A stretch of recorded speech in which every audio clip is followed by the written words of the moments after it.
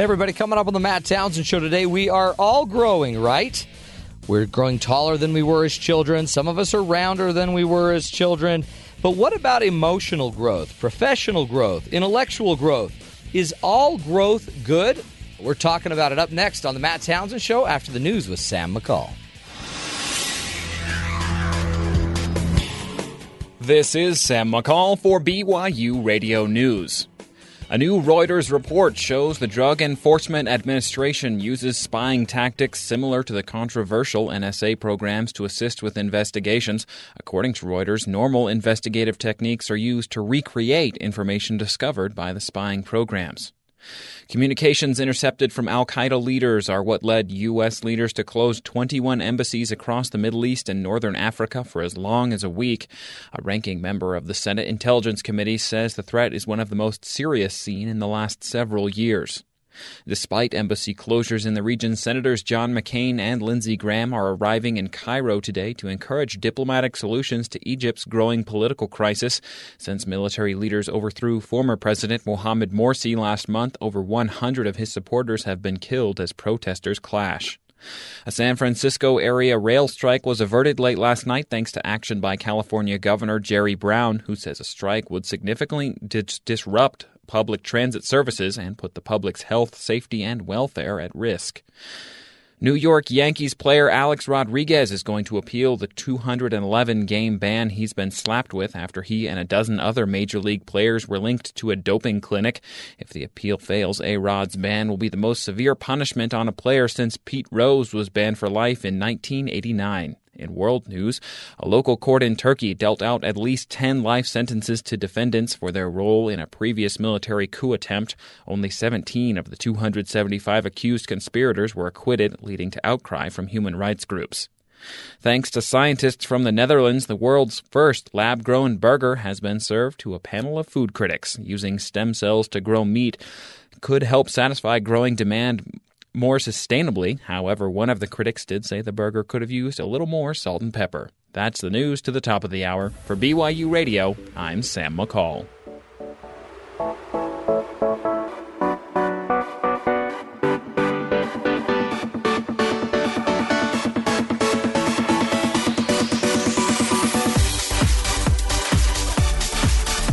Good afternoon, everybody. Welcome to the Matt Townsend Show. I'm your host, Dr. Matt Townsend, your relationship coach, your guide on the side. Welcome to the program. Did I just sound like a singer? Well, with a big vibrato. I think you're trying to compensate because you are kind of out of breath, Matt. Why are you out of breath? Because I have grown too low of lung capacity. To be running into the studio. At the last minute, across the parking lot. Hey, you know what? Intra mile, you made it. I did make it. Did you see? I even made it. I made it early. You had a few minutes to spare. You were worried. 2 minutes to figure out, what am I doing? Well, that's the magic of radio is nobody knows. Nobody knows. 14 seconds before Rush Limbaugh's show comes on, Rush Limbaugh walks in the room. He was in his jammies 20 minutes before. And as much as I'm joking about that, there's probably more truth to that than I care to admit. See, that's what's so great about radio is you don't have to be dressed. It is nice. You don't have to be ready. You don't have to be. You can just show up. Boom. You just have to sound ready. Yeah, that's the problem because I get all breathy. You know what I mean? I sound like a really bad prank call. All out of breath. Or not even the prank call. It's you're calling that girl and you're in there on the phone. You're like, my mouth's all cotton mouth. And then like her little brother answers. You're like, no. I gotta go. Bye. Good stuff. Hey, today, kids, we're talking about something that I know is just right up your alley. It's called growth. And I was wondering when we were going to start. Start growing? Yeah. Growing the show, growing our maturity levels. Let's hold out on that one. Growing our humor. Let's wait. Just any kind of growth. Growth is hard. I'm noticing because I'm at a stage in my life. I don't know if you guys know this. How old am I? 69. I'm 44. Isn't that bad? I just seriously had to add and subtract and figure out my age. 44 years old. Is that right? 69. Yeah, you're 20 years older than me. Wow. But I'm at this stage where I don't want to grow anymore. So I do a lot of these speeches, and I took a month off where I didn't have speeches for a month. And my wife just told me, who organizes a lot of them, just says, you've got a lot of speeches coming up. And I said, you know what? I don't know. I don't know if I can do that. It's getting me. I'm tired. You kind of got used to the not speaking thing. The not speaking thing. It seems like it was kind of nice. It was a nice month. It was a very nice month. And then she basically says, it'll be good for you. It'll help you grow. Translation, you're going to hate this, but I'm not doing it, so it'll be good for you. I'm beyond growing. You know what I mean? So I look at Mara, and she's yawning. Everyone's yawning in the room right now. If I had $1, I'd buy some chiclets. No, some Skittles. You'd buy us some food, right? Yeah. That's not good. Growth. So my wife says it's good for me to do this. And I'm like, I don't know. Then I got today, last minute, a chance to sit down with a really amazing man who's like very smart. And he sat me down and he asked me a question that kind of blew my mind. I'm not going to name names, but he's well-positioned, smart man. And he asks, why haven't you grown bigger than you are? He's kind of counseling me. Because you've been watching what you eat. Well, no, he wasn't even talking about that girth. He just says, why haven't you grown? Why aren't you bigger? And I had to come to this conclusion because it's scary. It's scary to grow bigger, to like get a bigger radio show scary. You know what I mean? To like put it out there. It's scary. Because what if people reject you? Right, Skyboy? I mean, that's why you haven't grown bigger. Right? Yep. So I'm going to start testing us on this show. How are we going to grow bigger? And one thing for sure, I'm going to make all of you grow. That's what I've decided. Because if you'll all grow, I'll grow. And I won't have to do the work, but you guys can do it. So we're going to start pushing us on the growth. Now, for example, Skyboy, tomorrow you're going to start. I want you to do a solo on the guitar, a little serenade. Done. Wow. Really? Yep. You're not even afraid? Nope. You want to grow? I want to grow. Okay. You inspired me. Mark that down. What's tomorrow's show on? Anybody remember? Cricket. Okay, well, I've got a great idea. Let's grow where we get it on the calendar and we know it. Let's do that. Let's make one of our goals tomorrow. In our defense, Merritt should really know because she schedules everything. I should know, but I've also not stopped yawning. Let's not pick on her. I should know. Rob should know.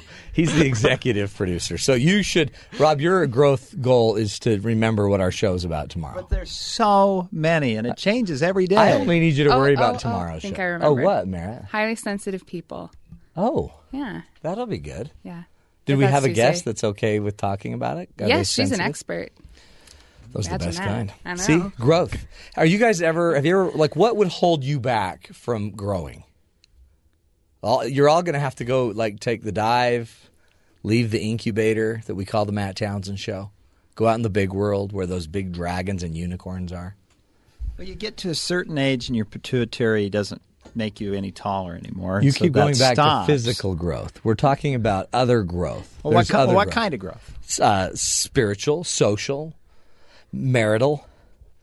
I don't know if marital's the word, but, social growth, interpersonally growing a relationship to the point that you'd want to commit, hypothetically.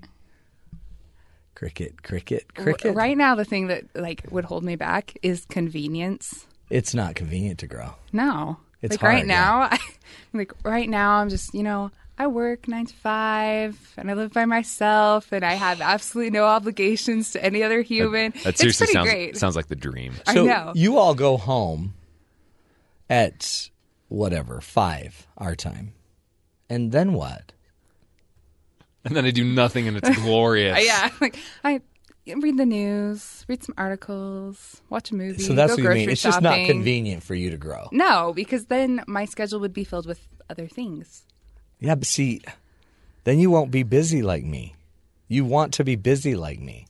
Stressed. Do we, Matt? I think we've learned in shows past that that's not actually an indicator of success. Yeah, but the stress is really good for your death. It accelerates that dying process.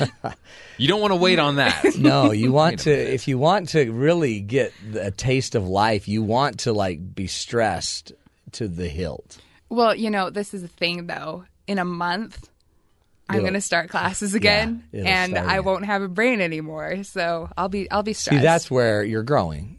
But it's good. Stress is good. No one ever died from stress. Actually. So, okay, because it's scary to stretch. Do you guys, what excites you about growing? Like growing out of your current life? I am very excited about the day that I will own my own washer and dryer. Really? Yeah, that's like up there, number one thing. You know you can do that at any time. And you get to fix it, too, when it breaks. Yeah. Well, okay. No, Or see, floods. this is the thing. It costs money and you need space. So Yeah. by having my own washer and dryer, that also is assuming that I have space and money. So you'd have a which is kinda house. cool. See, Yeah. but that's the downfall of it, because then you think you need the next thing to get the next thing to get the next thing. No, so you need I a house. just need a washer and dryer. Well, you need a washer and dryer, but you need a space to put it in, which I guess assumes a place, Yeah. a house or a hotel or an apartment, right? Which then assumes some contract, which Yeah. then assumes an income. I can assume an income. Isn't it just cheaper to drop your bag of laundry off at the dry cleaners and pick it up in a few days? Actually, it's not, because I do that too, and that's expensive. Cheaper than a mortgage for your washer and dryer? Well, no, because I'd still have to have a rent, right? I'd have to have a place to stay, or my kids that I guess we could stay at all the aunts and uncles. You got family. They got space. Start dishing them out. My problem is I don't have enough family. Don't be that guy. To take Don't care be of. that guy. See, growth, it's just kind of inherent that, once you start that ball of rolling, it just, like graduating, you're going to graduate. And when you graduate, you're going to have to get a job or a life and start paying loans back. Just so you know, Matt, I almost threw up when you started that Did sentence. you? Because I'm looking at you. Cause Yes, you're the you one are that's looking closest. at me. Is this December? This is December. I will be done as long as something doesn't go horribly wrong. So are you scared? Terrified. Are you really? Absolutely. What most terrifies you? What terrifies me is getting to December and realizing that I haven't done my stuff for grad school because I don't really want to do grad school, but I haven't found a job, and so now I have to find a job. Or then pretend to go to grad school. Or University Ben's too. Ben's University of too. Phoenix. Ben's in on this too because Ben's about to Ben's essentially start doing grad school. the opposite of what I'm doing. Well, He's Ben, going to grad school. He probably didn't even want to do grad school. He's just doing it because his loans were coming due. Is that true, Ben? Sorry, say that again. Did you want to do grad school, or are you just defaulting now?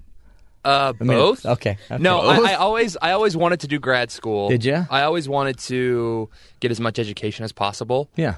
For the ladies. Mostly, well, there's that for sure.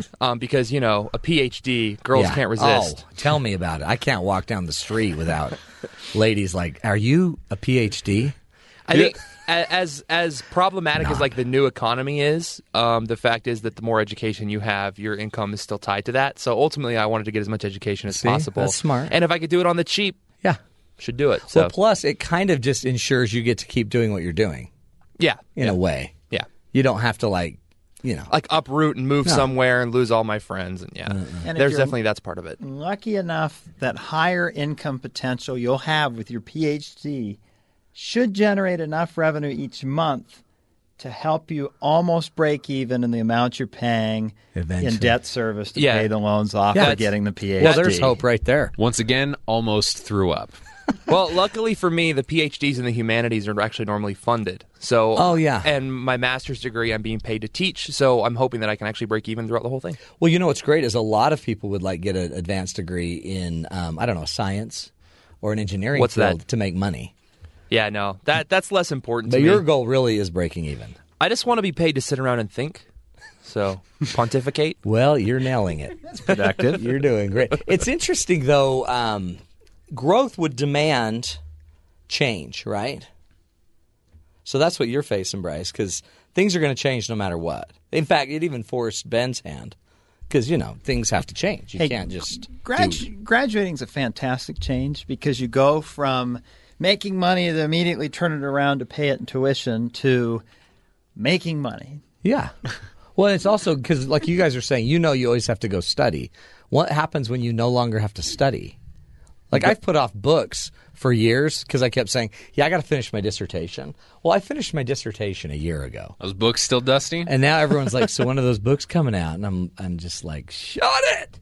Quit bringing up what I said I was going to do. My dad, he recently got his doctoral degree. Yeah. And so he did the same thing where, he calls it the 6-to-1 rule: buy 6 books, read 1. Yeah. But so he had just That seems wasteful. I'm just going to say that. well, Seems he wasteful. has to have those books. But you look I mean, smart. Obviously. I He's like a your professor, dad. That's so- how I am too. Yeah, it's just like he wants to have them around. And so, but now that he finished, he has been reading all those books. It's kind of bizarre. Like, he'll talk to me. He'll be like, well, I learned this really interesting thing the other day. And he'll like go Fascinating, off. Father. Isn't that Fascinating. interesting? Yeah. But See? he's used it. I mean, so it was kind of interesting because I feel like maybe the thing that was making him grow was also in some ways keeping him from growing. Uh-huh. Oh, no, But now, for sure. Yeah. But now see, he's now he grown. does it. Now Yeah. he just that's what happens when growth is not our goal. It's just our means to every end. So it's kind of like I want to get, from here to Burger King. Yeah. But I got to take a road there. Right. And so growth is like that road. We always think it's like your schooling is your that's the end, that's the goal. But your goal should just be always growing. Right. I don't know. I'm going to be completely honest, and I don't think I'm the only one. I'm sure somebody right now driving is feeling the same way I am. My goal is to survive. Survival. And then That's I might huge. find that looking back that in the process of just trying to survive, I grew a little bit. It was good. Interesting. keep my head above water. Don't Not drown. Well, yeah. Not die. Right. But then by doing that, inevitably, you're going to become a better swimmer. To extend the analogy. Whoa. Whoa. Merritt comes in with the metaphor. Merit. Well done. So we're all swimming to just some of us are like swimming to actually make the Olympic team, we think. Yes. And some are like of us Rob are swimming just underwater to not die. most of the time. But that in the end, I guess, so is growth inevitable? Or is growth something when you finally recognize what you've gained? What is growth? Is it inherent just because you're living in a hard life? There was actually an article I read the other day. A study came out that said time moves slower when you're learning new things and having new experiences. Yes, I've so in noticed order that. to prolong life, the best way to do that, to make your life feel like it lasted longer, is to Learn be more. constantly growing by learning new things and having new Okay. experiences. Which explains why the clock goes so slowly at school and at church. Exactly. And another example, though, is when you're driving too fast and the car in front of you slams on their brakes, and there's that moment where everything slows down. I think I saw that in Fast and you're about Furious. to die but your brain's like incredibly at the stage of growth. Like, oh, boy, I misjudged that. Boy, man, I couldn't have been more off on that one. Just things like, man, I really have not made the best decisions Yeah. up to this point, have I? I really should have gotten my act together. Suddenly you're very, very self-aware, self-reflective, very, you're really understanding and putting things Yeah. where they need to be in your mind. And so if that happened all day, you were always constantly almost in an accident, your life would go by very slowly. You with me? I think the result of that is PTSD, but that's just me Yeah. thinking. Yeah, that's probably not what we're going for. I would just, like you said, stress. No one ever died from stress. That's true. What's the worst thing? They just had major traumatic stress disorder their whole life. Well, this is interesting. We're talking about growth. Is it inevitable? How do you go about living a life that's crazy anyway? And, finding the great fruits of growth. That's what we're talking about. We're going to come back, and our own Bryce Tobin is going to get into his high school growth spirit rant. A little SPIRIT? Maybe not. We'll see. We're going to find out when we come back right here on the Matt Townsend Show on Sirius XM 143 BYU Radio. Did you leave BYU without a degree? I'm thankful for the Bachelor of General Studies program because as I chose the life that I wanted to live, being a full-time mom, staying at home, and raising my children, it just gave me hope that I could still finish my goal, but at the same time I could still be fulfilling my responsibilities as a wife and a mother while still being able to take university courses. Go online to bgs.byu.edu to see if you qualify to finish at home what you started at BYU, Bachelor of General Studies. Take a look at the world through the eyes of folk artist Eric Dowdle. What do you think as an artist about that flag? It's the coolest flag. Now, it's the longest painting flag because I'll be like, I got to do another Maryland flag. They take a long time to paint, but it is a cool flag. Now, it's a cool. Explain why. Well, the colors are they're great. Black and yellow with red and white. I mean, that's dynamic.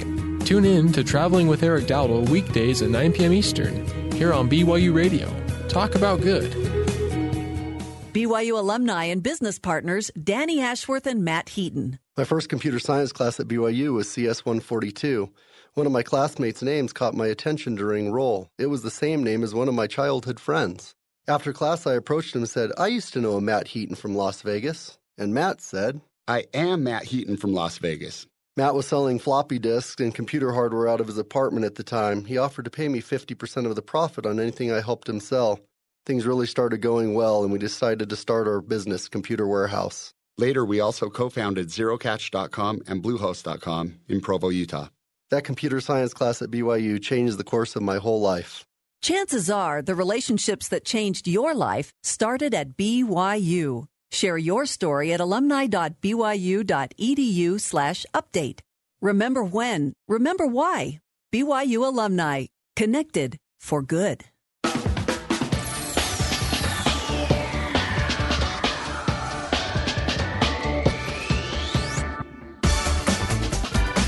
Welcome back, friends, to the Matt Townsend Show. Today we're talking about growth.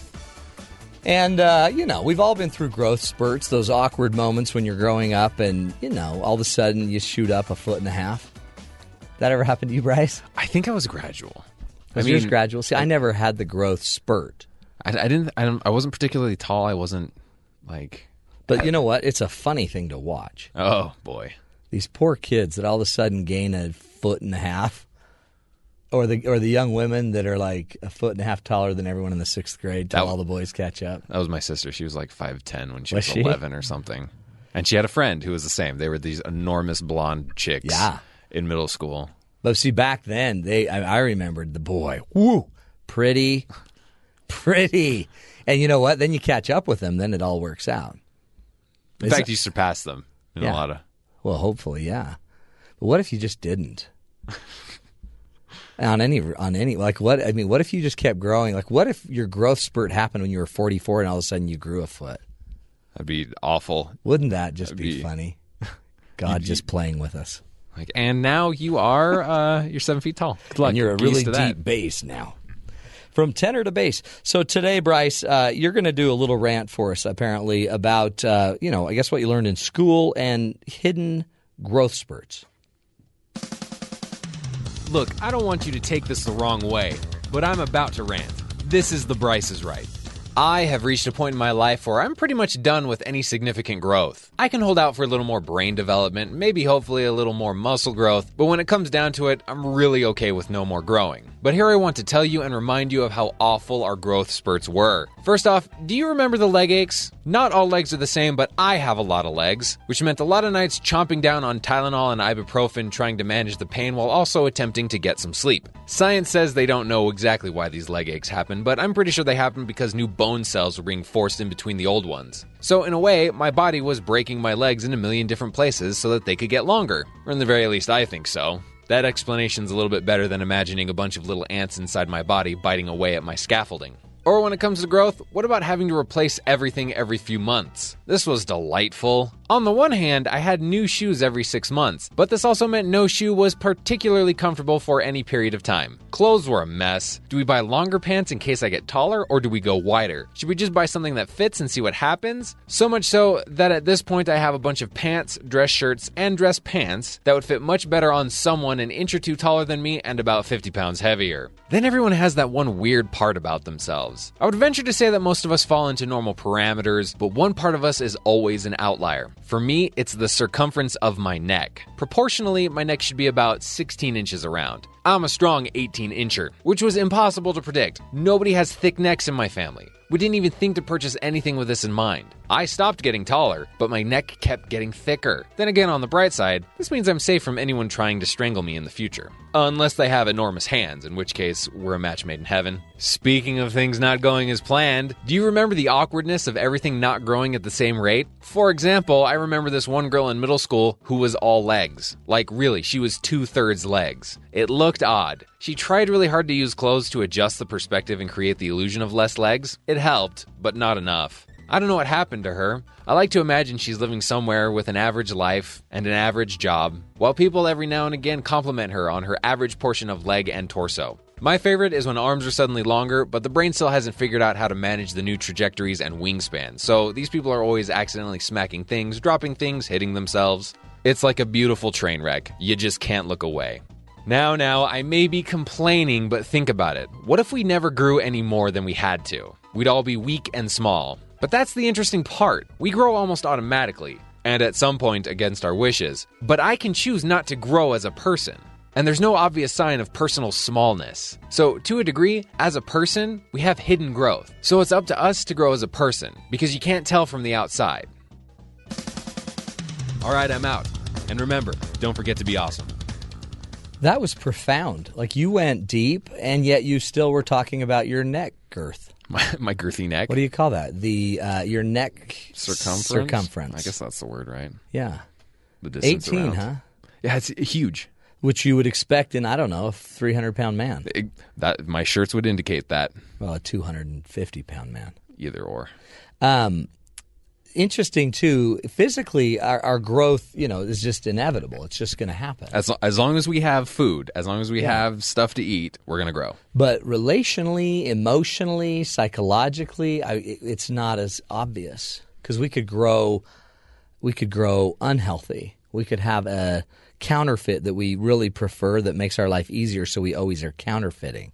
Then we become messed up. It's like when I grow, you can at some point look at me and tell how much I have grown, how old I am, where I'm at. It in some way or another. If I don't shave, then I look like I'm in my 30s. But with my personal growth as relationships, you don't know. You get to know me, you can figure it out. But that's the trick. Because like when you're dating someone, you don't know where they've grown personally. That's the game, really. Uh-huh. So then I have clients 30 years later that keep assuming their partner is normal, and then when I look at them, they're not normal. Like that's way behind normal. Someone was stunted at some point. Mm-hmm. Someone kept eating their relationship equivalent of Hot Pockets, and they were not growing. They were not getting anywhere. They were not moving forward. The psychological equivalent of a Hot Pocket. I'd die to know what that is. That's interesting. I don't know. It can't be good for you, though. No. But I mean, the point is they didn't move forward. They didn't grow up from wherever they were at. Well, and this world's full of it. In fact, our guest coming up after the break is Greg Denning, and he's been on the show before. He has a website called determinedlives.com. But what is so crazy about this guy, he just kind of forces growth. Like, I don't know, moves out of the country, takes his family, has nowhere to live, and they just figure out a way to make it work. That's forced growth. And so far, so good. And no emotional Hot Pockets. I mean, you probably end up, I don't know, we'll figure it out. We're talking to Greg Denning when we come back, folks. This is the Matt Townsend Show. We are talking about your personal growth right here on BYU Radio.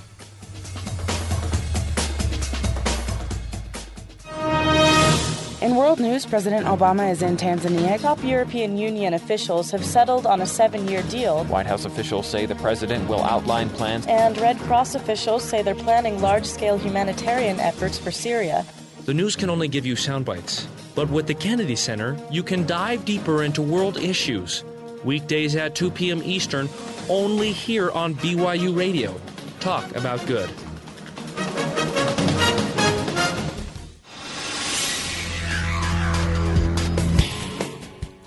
This is Sam McCall for BYU Radio News. More than 20 U.S. embassies are closed this week across the Middle East and Northern Africa based on suspicions of an attack from al-Qaeda. A ranking member of the Senate Intelligence Committee is warning the threat is one of the most serious seen in several years.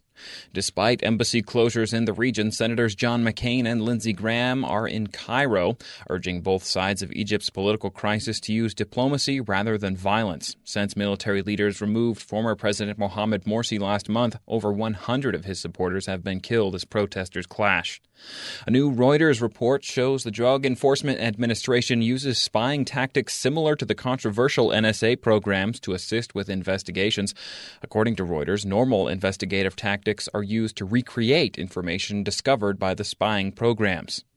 The Venice Beach community near Los Angeles is still in shock after a vehicular rampage on the boardwalk killed one woman and injured 11 more people over the weekend. The suspect was arrested late Saturday after abandoning his car and walking to a local police station. New York Yankees player Alex Rodriguez is going to appeal the 211-game ban he has been slapped with after he and a dozen other Major League players were linked to a doping clinic.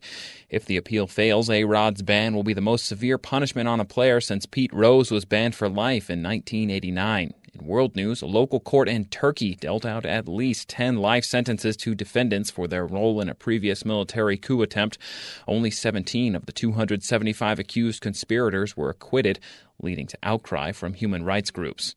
Thanks to scientists from the Netherlands, the world's first lab-grown burger has been served to a panel of food critics. The technique used to grow the meat could help sustainably satisfy growing worldwide demand. That's the news to half past the hour. For BYU Radio, I'm Sam McCall.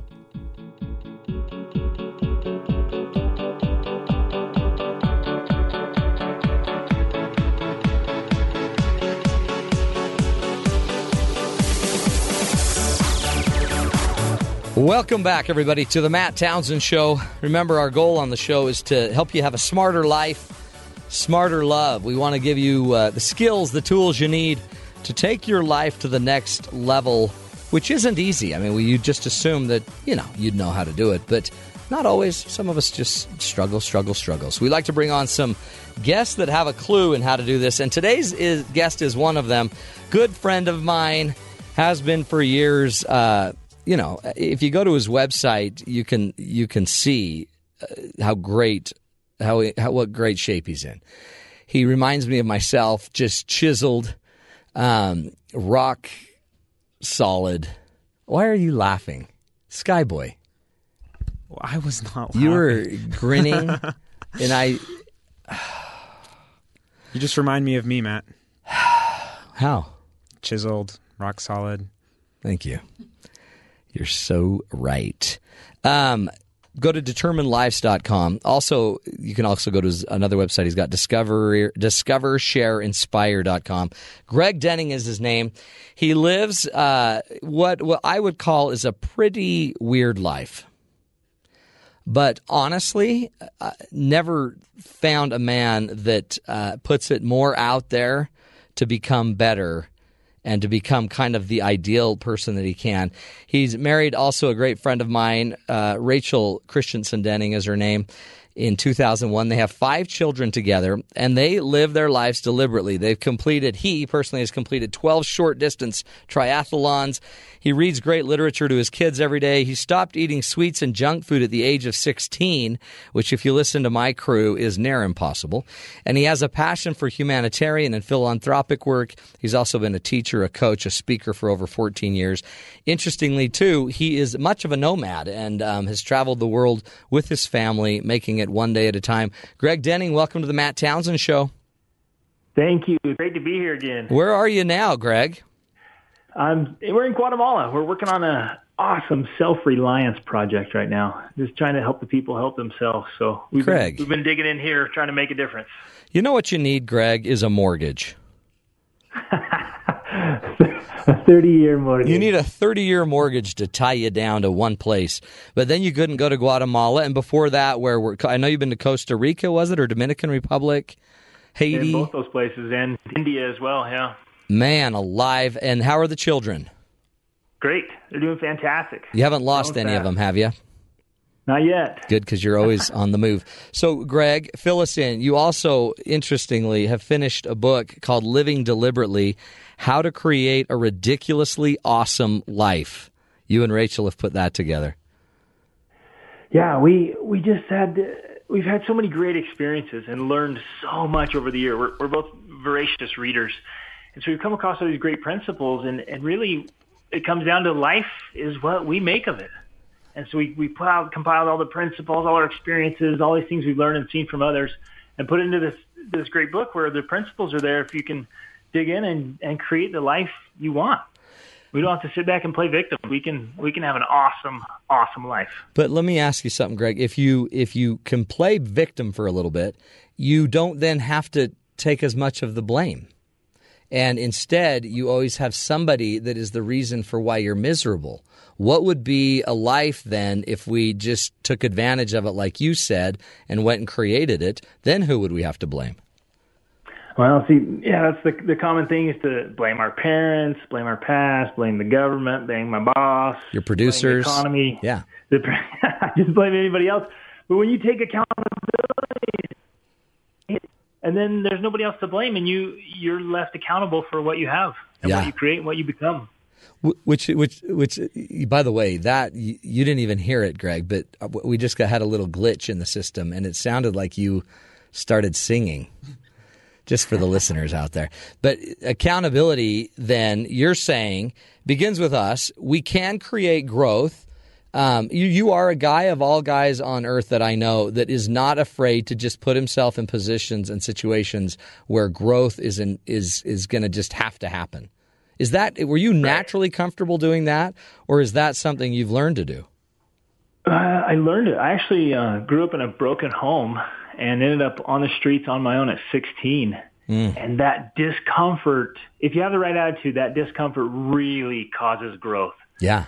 And so you take advantage of it, man. You just get uncomfortable and go after change. And most of us are afraid of change and discomfort. We want everything to be comfortable and nice and convenient. But if you'll throw yourself into some uncomfortable situations, man, the growth is unlimited. That's amazing. Because really, you could have thrown this idea at 16 that it's not positive, that stress that you felt is not a positive thing. You could have turned it into that stress is something to run from and become a completely different person if you hadn't made different choices. Right. Well, I saw it all around me. I saw people turning to drugs and alcohol, immorality. And, in the end, it made it worse, not better. Yeah. So I thought, I'm gonna go after this. I'm going to grow. And it basically comes down to the principle I really live by. Nothing in life gets better until we do. Oh, I love that. Then the game's yours, right? It's instead of thinking it's everyone else's game to change you, it's when you say nothing begins to change or grow until we do, that means it's me. Today. Exactly. It's all on me. Yep. So people driving home today need to know until you change, it's the same. Exactly. Talk to me about growth rings. What is that? Whoa. That's a principle you teach? What is that? I love it. So we were in a museum in Washington by Mount St. Helens, and there was 2 cuts out of a tree. It's dendrochronology, which is basically just means tree dating. And there were 2 cuts there, and they were both the same age. They're both 48 years old. And one of them was really small, maybe 6 inches around.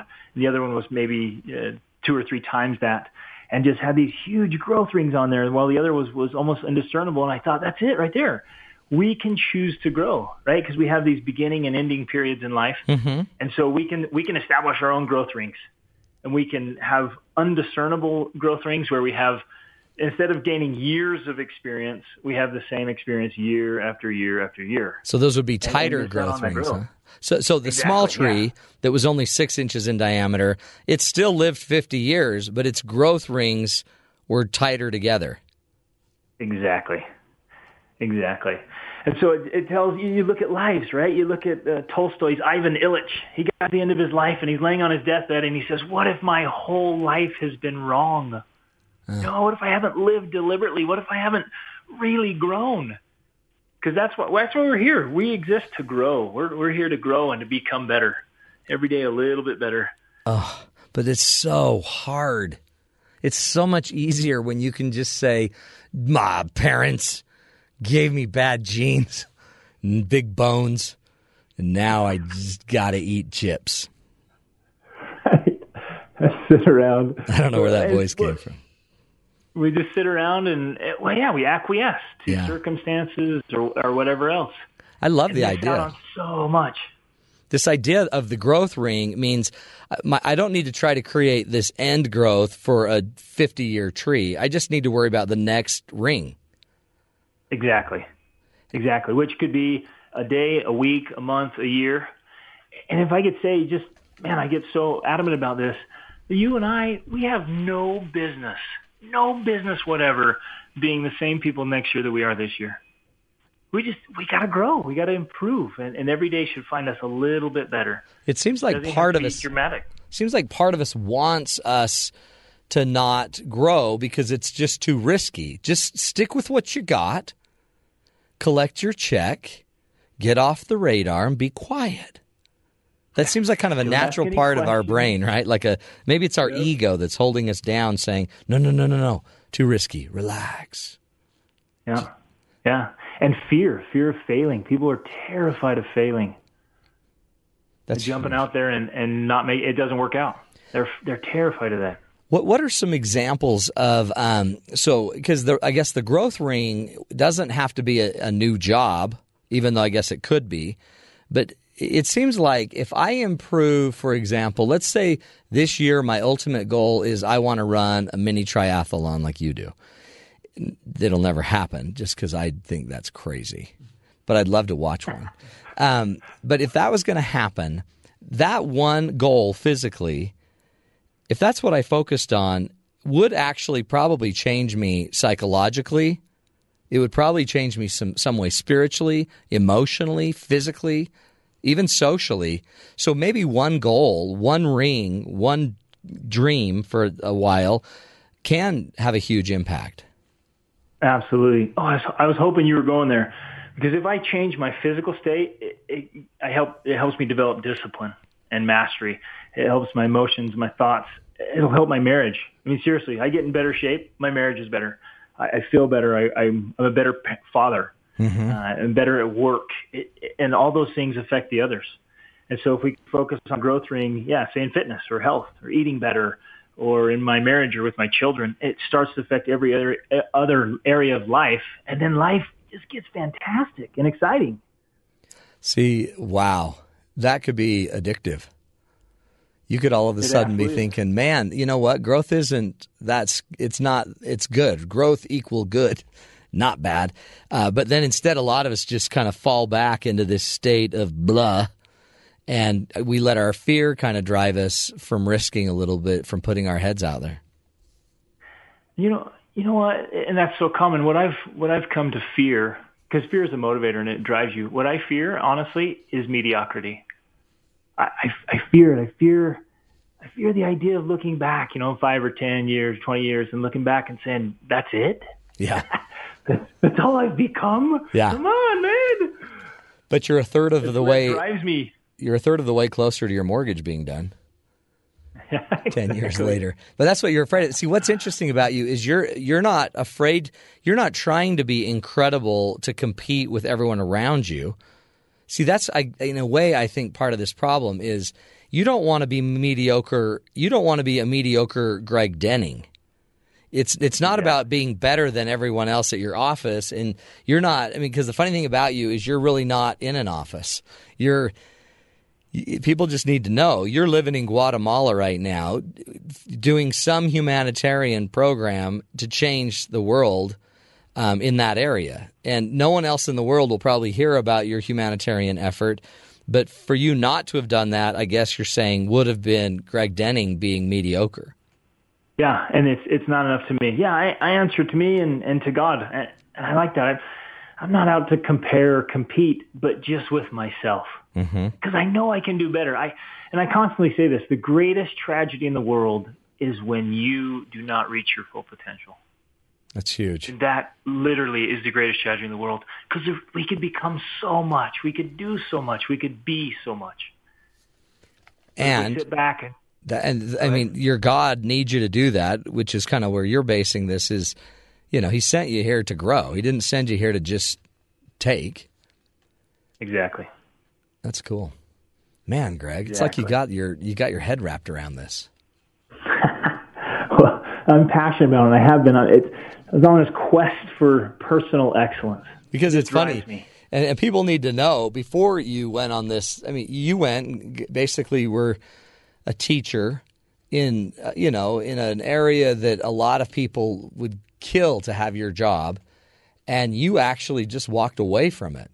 I mean, you walked away from a job that a lot of people fought to get and very few could get. But you did that also as part of being the best you could be. That you just needed to keep growing. Right. Huge. Yeah, I wanted to, and this is again, I'm not boasting or trying to throw another. I'm boasting personally. For you. I wanted to expand my circle of influence. Yeah. Well, it's working. Changing the world. We're going to take a break. We're talking with Greg Denning, the author, with his wife, Rachel, the author of the books, Living Deliberately, How to Create a Ridiculously Awesome Life. We're going to come back and learn how we can grow our growth ring. How do we expand it, make it bigger so we can influence more lives and, not be mediocre, live up to our potential. This is the Matt Townsend Show. You're listening to BYU Radio.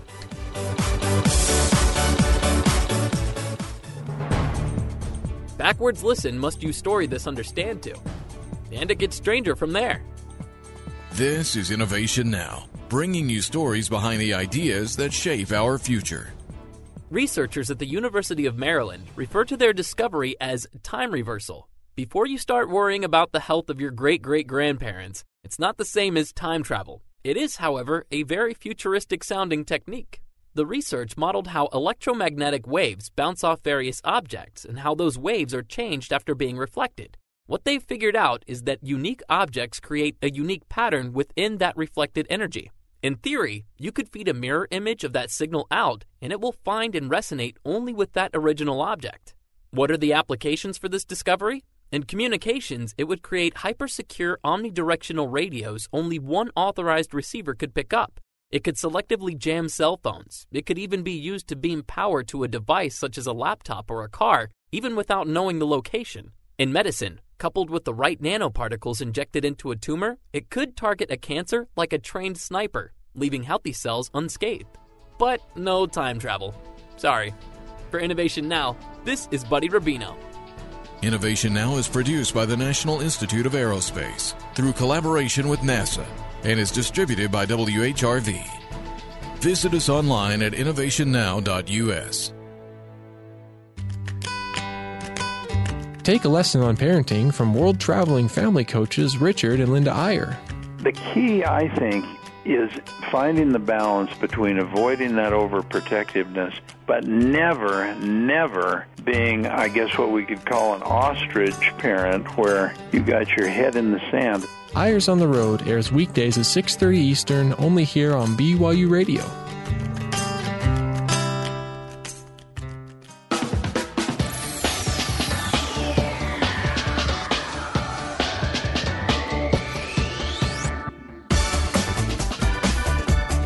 Welcome back, everybody, to the Matt Townsend Show. Today we're talking about growth, the importance of, figuring out in your life what it is that you're bringing to this world.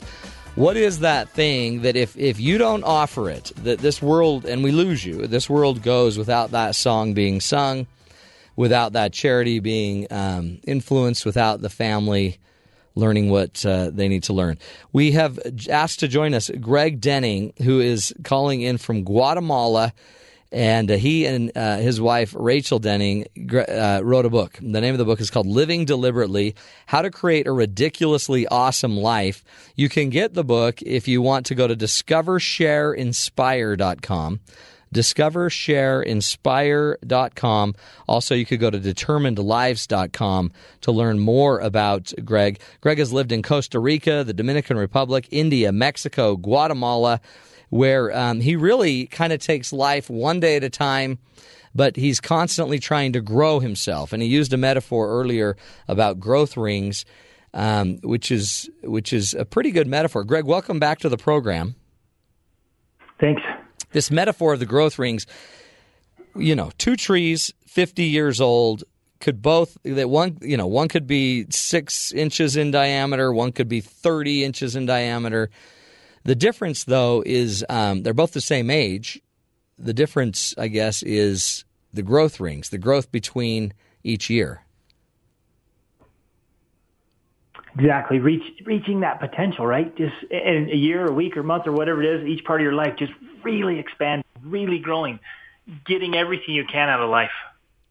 How do you talked about the key then is if we could make and get more out of life and get more growth out of our life, what are some principles you use to increase the size of our growth rings in life? Well, there's a few of them. Really, first one is habits. You and I are the sum total of our habits. It's what we do every day that will make the difference. It just adds up so quick. And so we become that sum of what we do. And so the little habits make the big difference. A lot of people think it has to be some big, dramatic change that might be too hard. It might just be out of reach. But if they'll make little changes each day, and then those habits will add up, and it'll make the man. You know, champions aren't made in the moment of when they win the race. They're made in the weeks and the months and the struggle and the sweat and the tears as they push themselves and create those habits. I don't know if you heard our discussion before you came on.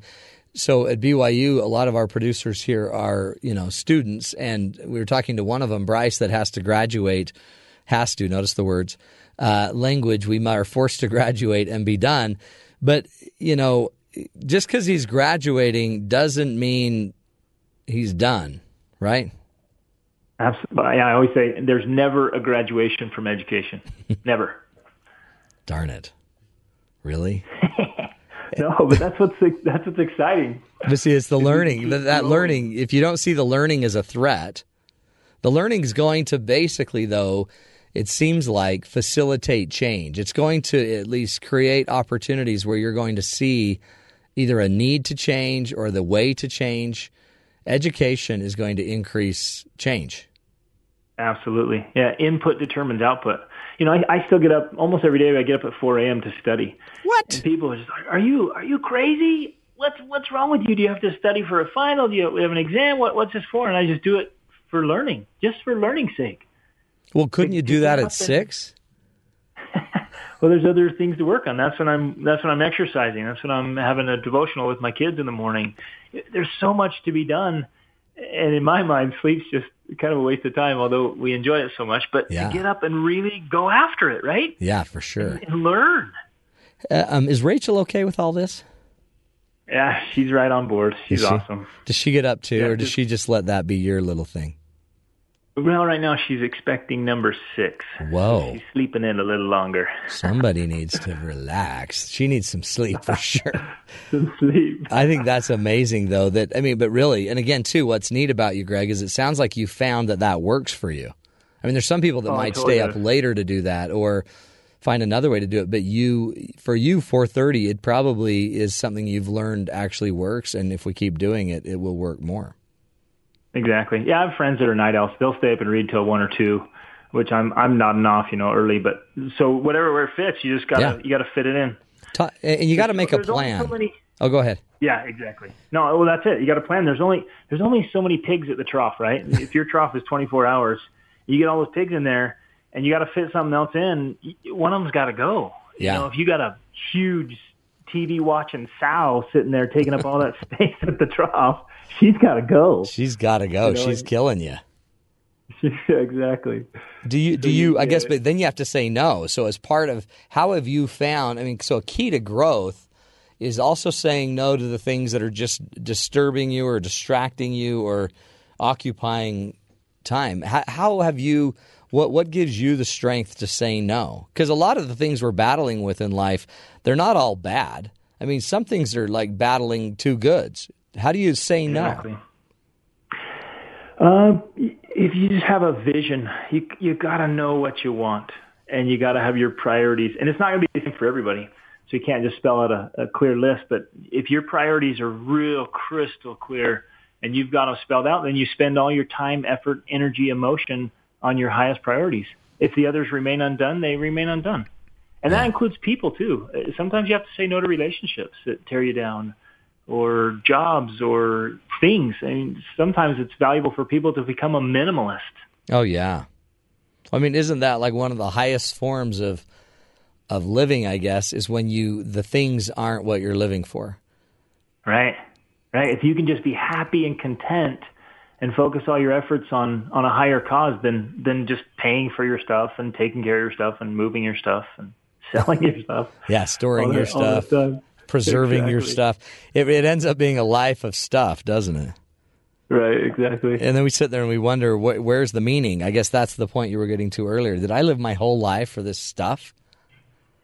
Yep. Where's the real meaning? Exactly. We had a good friend, neighbor, pass away, just had a backache and goes to the doctor and 10 days later dies of cancer.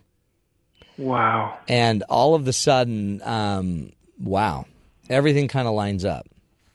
the things that matter line up instantly in that moment. Did I do enough in my relationships? I wish we had gone on that trip and at least been able to have been together as a family as we were planning on it. But we fought about more stuff. I mean, stuff can just really take away the real blocks of life.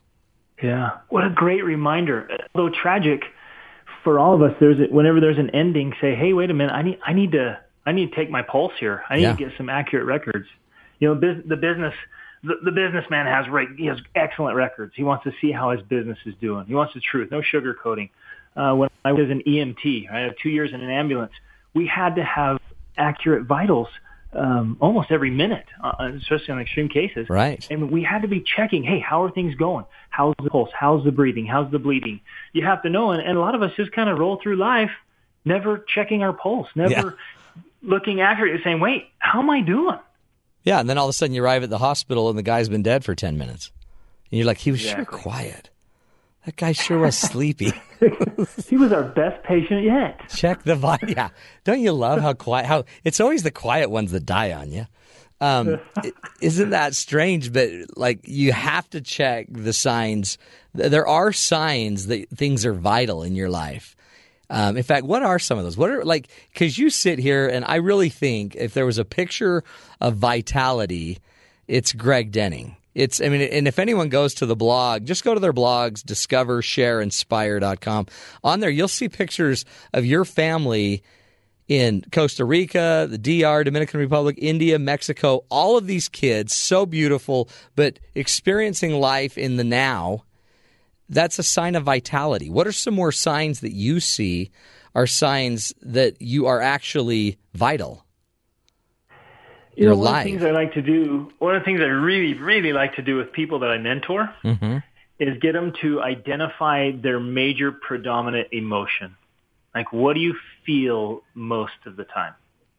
And when they sit back, is it happiness? Is it joy? Are you just filled with enthusiasm? I mean, do you wake up to an opportunity clock and like, yeah, it's another day? No, right? I don't. Or are most of us frustrated, discontented, bothered? Tired. A lot of my mentees, tired. I'm just tired and bothered. And I'm just looking for something to relieve my stress and just some entertainment, and that's all I want. Yeah. And just stress relief, right? And it's interesting. Once I guess you help them find what their dominant emotion is. I guess that's a vital sign. Exactly. That's powerful. We all want to be happy. We all want to be really happy. Wouldn't it be great if you just feel good all the time? Oh yeah. And we neglect our emotions, and our emotions are the power plant for life. If our emotions are hurting, or there's a wrong emotion really pumping power into our lives, it's negative. Oh man, that makes life miserable. Yeah, it's gonna and the funny thing is it's also telling you you're not aligned. It's also that emotion's gonna also simultaneously drain you, take the power away. Exactly. Good stuff. We're talking with Greg Denning, and you got to go check out his website, determinedlives.com. Also, discovershareinspire.com. You can get a copy of his book there, Living Deliberately, How to Create a Ridiculously Awesome Life, that he and Rachel Denning wrote. We're talking with Greg Denning. We're going to take a break, come back, give you more tools, ideas for how to be intentional in your living. This is the Matt Townsend Show right here on BYU Radio. KBYU-FM, HD2 Provo.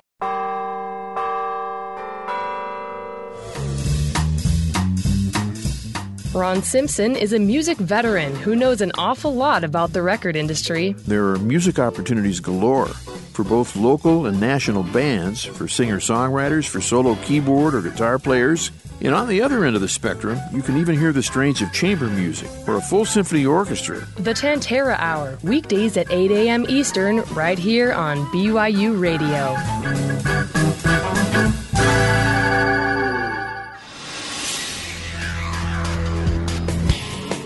This is Sam McCall for BYU Radio News. Over 20 embassies across the Middle East and Northern Africa are closed this week due to possible threat of an al-Qaeda attack.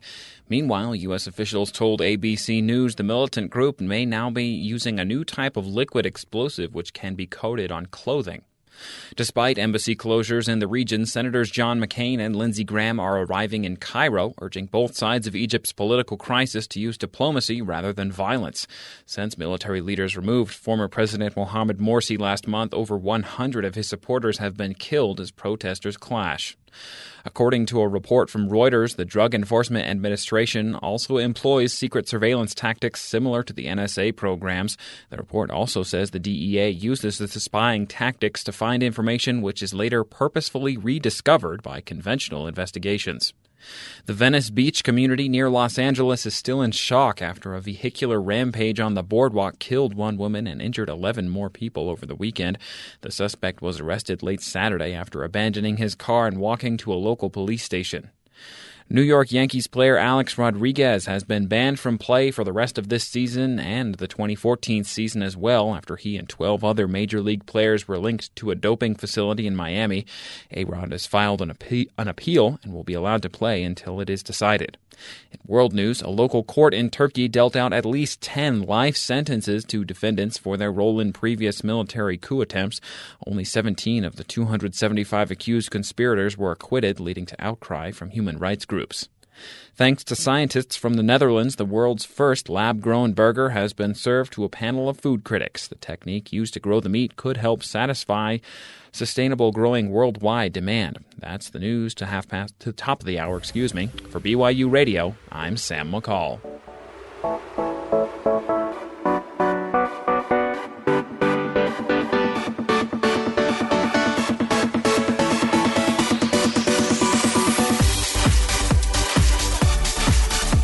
Welcome back, friends, to the Matt Townsend Show. We're talking growth today. You know, not the growth that you saw on your arm. Is that growing? Is that mole getting bigger? Not that kind of growth. We are talking growth in your heart, in your passion. Do you feel like you're catching on to life?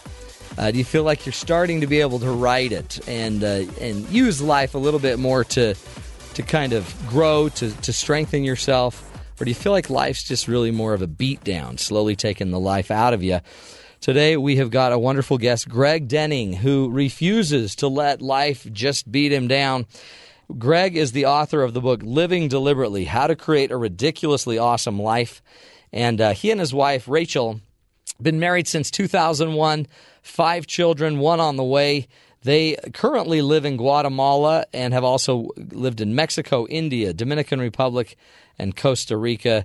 They've traveled it all and seen it all. But one of the things that they are, Greg does a lot of coaching and works with clients and speaking. He's a teacher as well. And his goal is to just offer the world all that he can and to literally, I think, be totally used up. He wants to, I think when he's done, be fully used. Is that true? Is that a good example, Greg?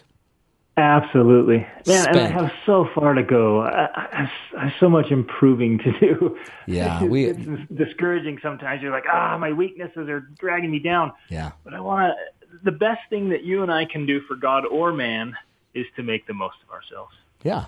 And really the only moment you have to do that is right now. Exactly. We get so caught up in, but what about next week? Like, you know what? I wouldn't even live next week yet. I might just wait till, let's just live right now. And then when next week gets here, hey, you'll be here in the now. Exactly. Yeah, Brian Tracy says that most people live in this ideal fantasy land called Someday Isle. And they just never get around to today, doing it now.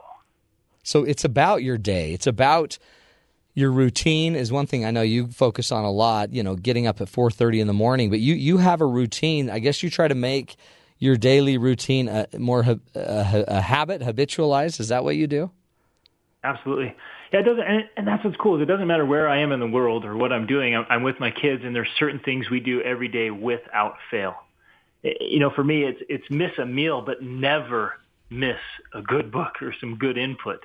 You just, there's certain things you just do not miss.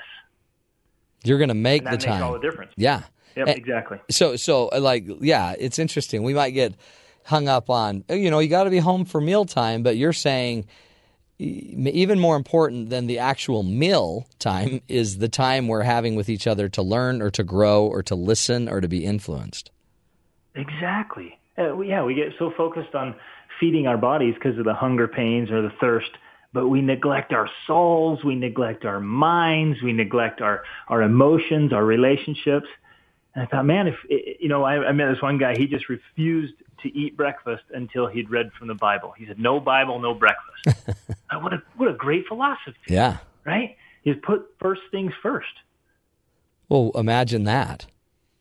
Imagine that we put all of our most important priorities consistently first. Is there a downside to schedule? I mean, it seems like a lot of us are very kind of ritualized in schedules where we get up, eat our breakfast, get everyone off, get to work, get to school, get home, make dinner, get them to bed, watch our show, go to bed. I mean, I guess in a weird way, the routine is the system, and that system either works, but I guess you have to make sure the right stuff's going in the system. Exactly. Yeah, our habits, daily habits can work for us or they can work against us. It's that sum total. All right. But it's kind of funny. I have the principles I live by, but I suffer from what Tim Ferriss calls adult ADD. It's adventure deficit disorder. I got to be out doing stuff. Yeah. I need change. I need excitement. I need adventure. And so, I have the things I do every day and I don't miss, or I really try hard not to miss. But then you throw in the variety and the spice of life and new circumstances, uncomfortable situations and circumstances. And the combination there of real intense study and great life experiences it's the fertile soil we need for real growth. Yeah, because it really takes you out of the automatic. I mean, it seems like if you have to go fly an airplane, on the same route you've flown a million times, you probably only need to worry a lot about the first 5 minutes and the last 5 minutes of a 3-hour flight. But if you're flying an obstacle course and it's different every time the course is there with a continuous change, you're probably going to be more present. It's going to keep you alive. No, you make a good point. Most of us are on autopilot. Yeah. We're just rolling along kind of asleep. And happy because, hey, nothing's happening. Uneventful. Right. No pain, no discomfort, just rolling along. No growth. Not going to disturb the waters. Yeah, isn't that funny? But we actually equate that in our world. No pain, no discomfort equals, I guess, great, safe, wonderful life. Right. But the reality, and there's good research on this that talks about people that actually are challenged actually feel more optimal versus those people that aren't no longer being challenged, no longer being pushed. Their level of optimal experience starts to drop. They need to be challenged. Right. You start to slowly die. I mean, or one author said most men die at 25 but aren't buried till they're 80. And you got to be alive. Can't remember his name, Thomas something, the founder of IBM. Somebody asked him the quickest route to success, and he said, increase your rate of failure. Yeah. You just go after it. Try, fail, and just go. But that's crazy. You'll get fired. Oh, well. Might.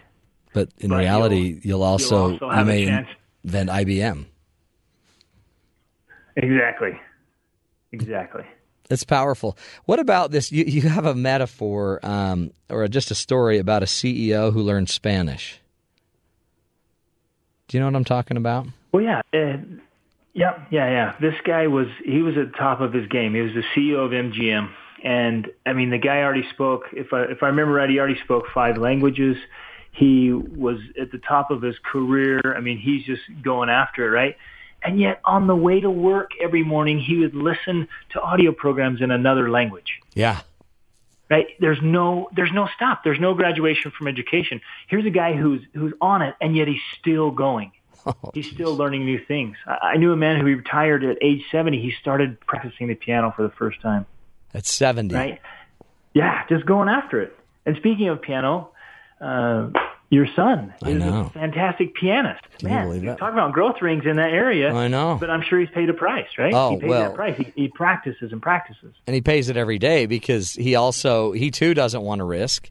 So recently, he's upped his game a little bit, and now he's actually singing with some of these songs, which is terrifying. Right. But it's just, you can see this passion come back in.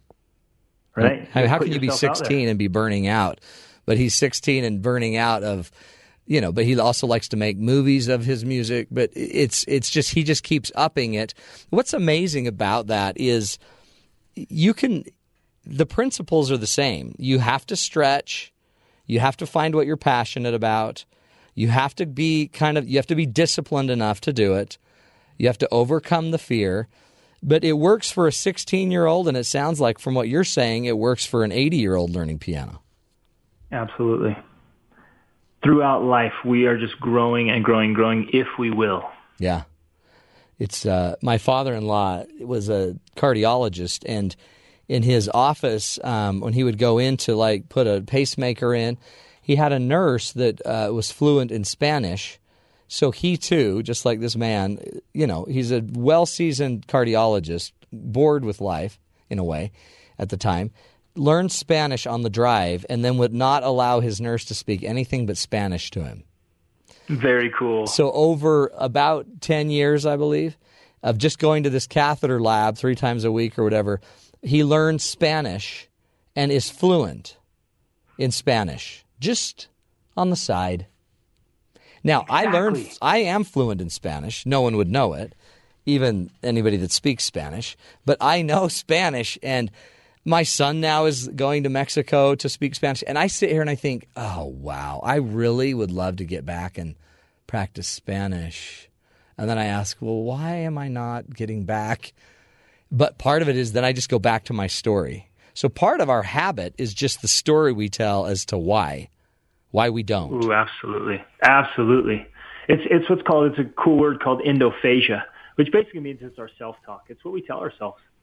And we have the excuses, we have the little story, well, I'm this, even labels, right? Oh, yeah. We identify, well, I'm this kind of person, and so I can't change. Yeah. And that's just the way I am. Right? Those kind of lies just keep you in atrophy. Seriously. Yeah. A lot of us suffer from atrophy in a lot of areas of life.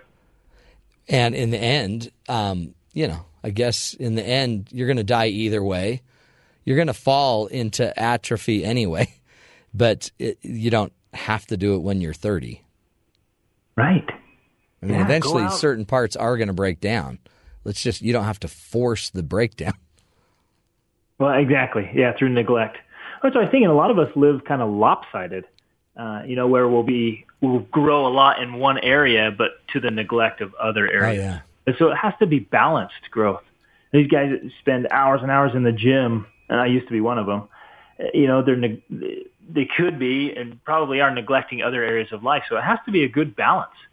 So we're growing. We're just all around growth, right? Just being smart and healthy, emotional health, fit, wonderful marriage, becoming a great parent, making a difference in the world, working on each important aspect of life.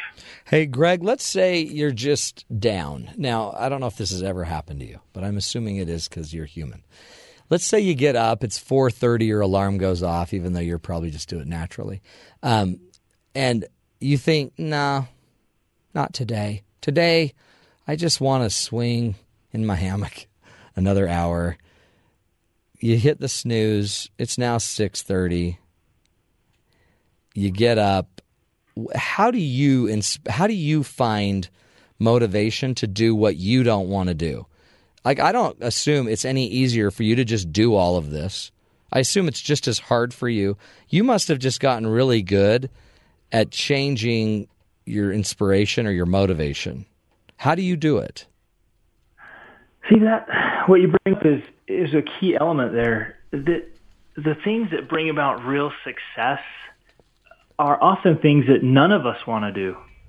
And the dividing factor is that those who actually do them, even though they don't want to, they get the results. Mm-hmm. And it's not like, hey, it's easy for them. Those guys are lucky. It's this, and it's not true. You just you discipline yourself. I live by a little acronym. I call it CAVI, C-A-V-I.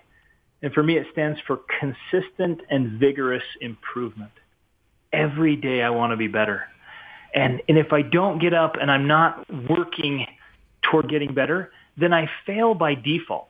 Like atrophy is the default. That's what happens if you're not fighting against it, right? Ignorance is the default. Unless I'm fighting off my ignorance and my weaknesses and my bad habits, then that's the default. they'll just happen.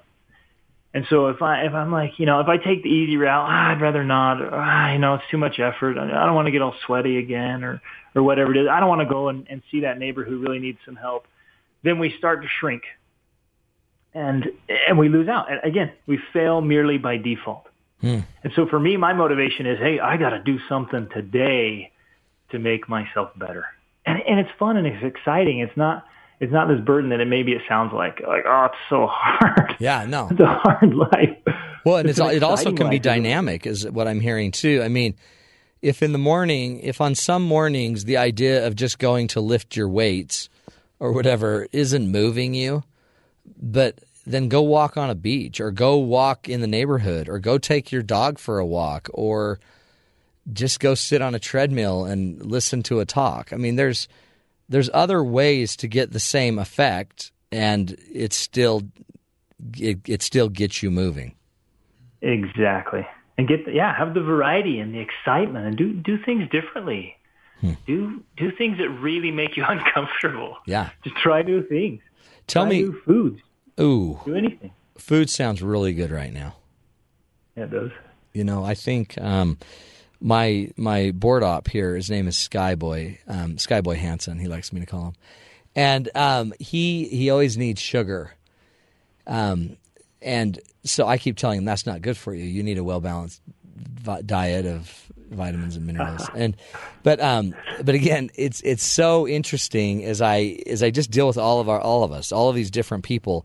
We're all so different, but the principles are the same. As we wrap up this show, what Greg, again, if you had to just choose a few core principles, not like practices, not like things per se to do, but the principle behind them, what would you say are some key essential things we all need to remember when it comes to our personal growth?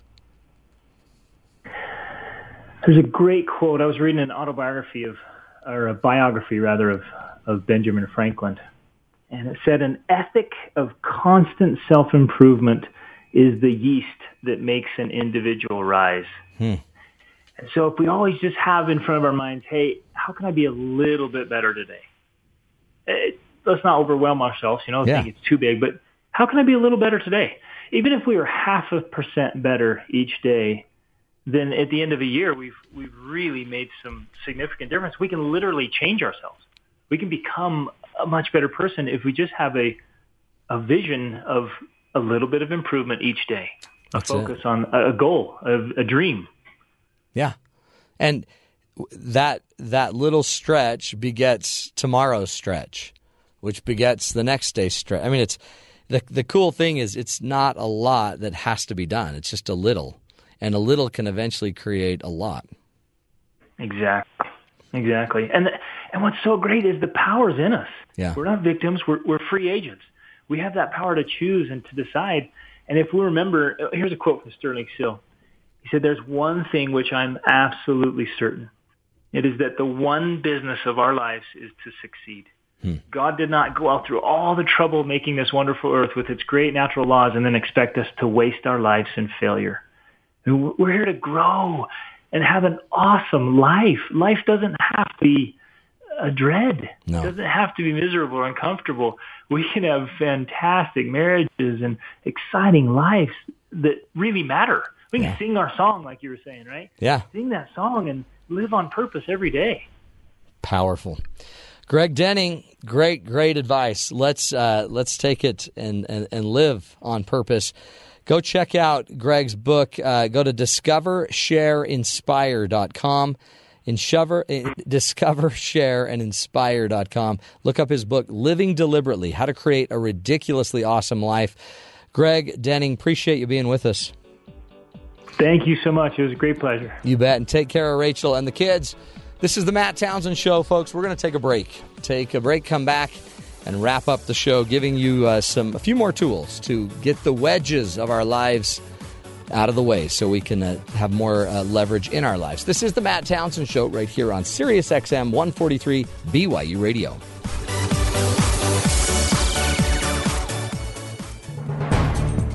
They don't know they're demonstrating fluid dynamics, but what penguins do know is how to huddle to keep everybody equally warm. This is Innovation Now bringing you stories of revolutionary ideas, emerging technologies, and the people behind the concepts that shape the future. The next time you huddle in a crowd at a snowy bus stop, you may think you know how to keep warm, but penguins have you beat. Where they hang out, the bus takes about 6 months to show up, and winds can gust to 100 miles an hour at 60 Fahrenheit below zero. Yet they can generate a balmy 70 degrees at the center of their huddle. What scientists wanted to know was the method by which the cold guys at the edge changed places with the warm guys at the center, so that everybody averaged out pretty well. Francois Blanchet is an applied mathematician at the University of California, and he's created a mathematical model where virtual penguins, each just trying to get warmer, end up circulating in a path that distributes the heat as fairly as possible. The mathematical model matches up fairly well to actual patterns in the wild, and it shares common features with flying flocks of birds, schools of fish, and the like. This model may help to program future swarms of micro-robots that need to cooperate like one composite individual. For Innovation Now, this is Buddy Rubino. Innovation Now is produced by the National Institute of Aerospace through collaboration with NASA and is distributed by WHRV. Visit us online at innovationnow.us. On Thinking Aloud, we talk with the most influential, inspiring, and educated minds about the ideas and theories behind their work. A tailor is an artist. Someday I hope to have a tailor come into the Leonardo Museum where I now work and do a residency as an artist, because the conceptualization of a suit is fabulous. Join us for the uplifting discussion on Thinking Aloud, weekdays at 6:30 p.m. Eastern, here on BYU Radio.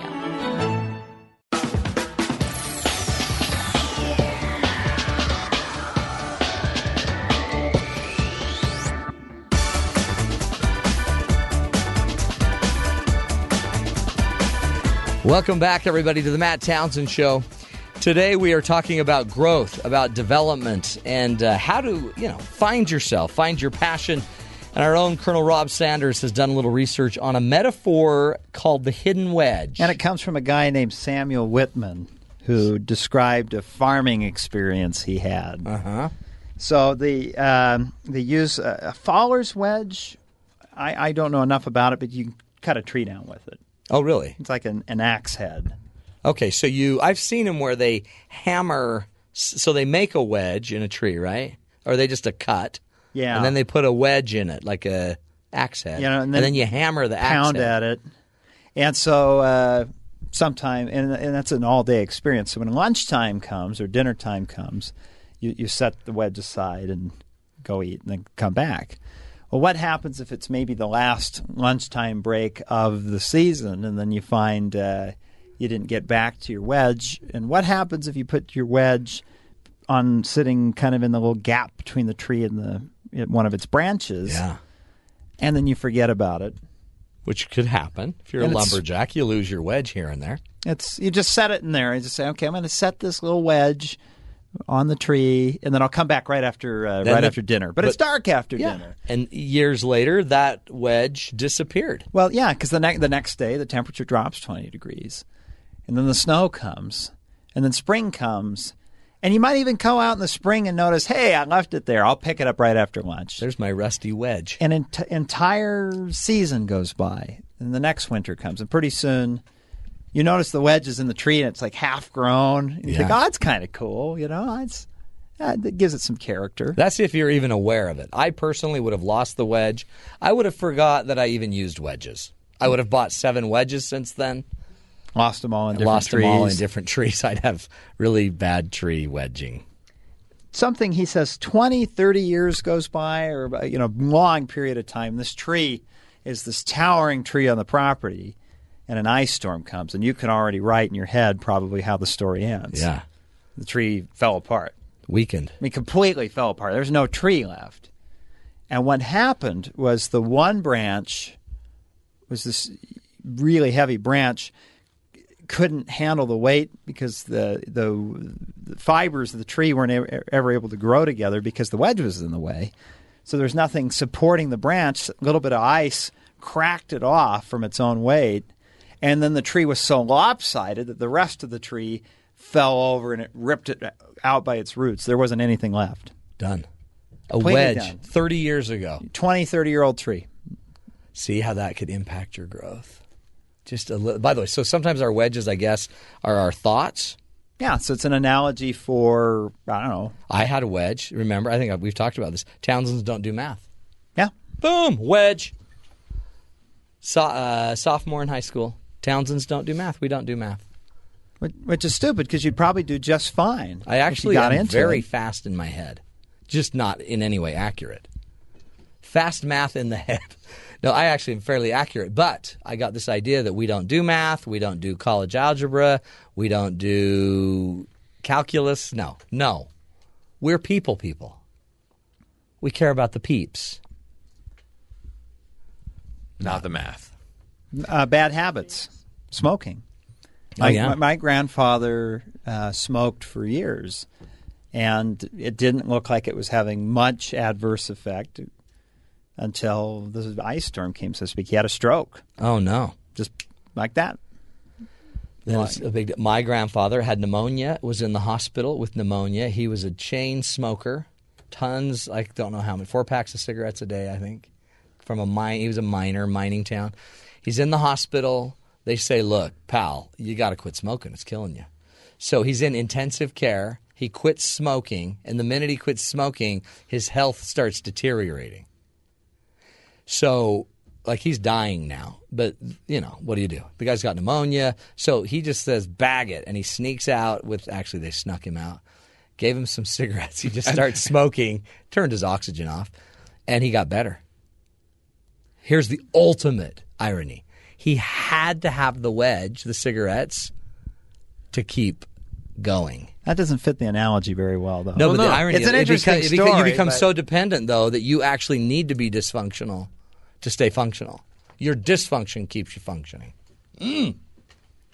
Your wedge can really become a crutch. Yeah, I feel like those are the people who are pot stirrers in the world, people who have to have some sort of drama or bad thing happening to them in order to function and feel good about themselves in a social way. And then they can't feel good without drama. Exactly. That's Skyboy.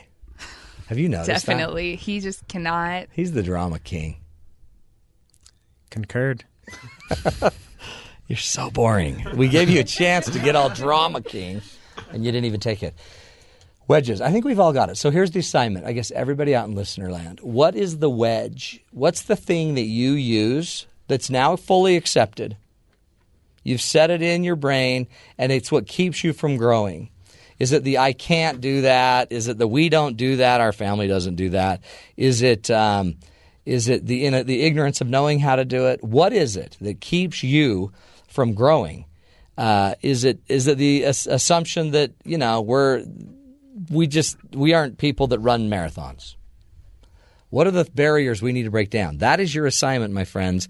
I need you to try to do something. Like when we were talking about earlier with Greg Denning, you don't need to change everything. But if we can start looking at the wedge and figuring out what's the thought that leads us to do less, to be less, to live down in our lives, that might be the very beginning. So I challenge you to do that. I also challenge you to talk to others. Other people might know. One of the greatest moments of my life was when my wife told me what I would be good at. She actually said, you really should go into news and journalism. I think you'd be really good at that. And it was a view I never saw. And you know what? Not that it was, here I am, blah. But in the end, it did make a difference because it took me into some of the areas where I think I have more gifts to offer. Folks, that's your challenge. This is the Matt Townsend Show. We'll be back tomorrow with more tools, ideas to help you have a smarter, healthier, happier life right here on BYU Radio.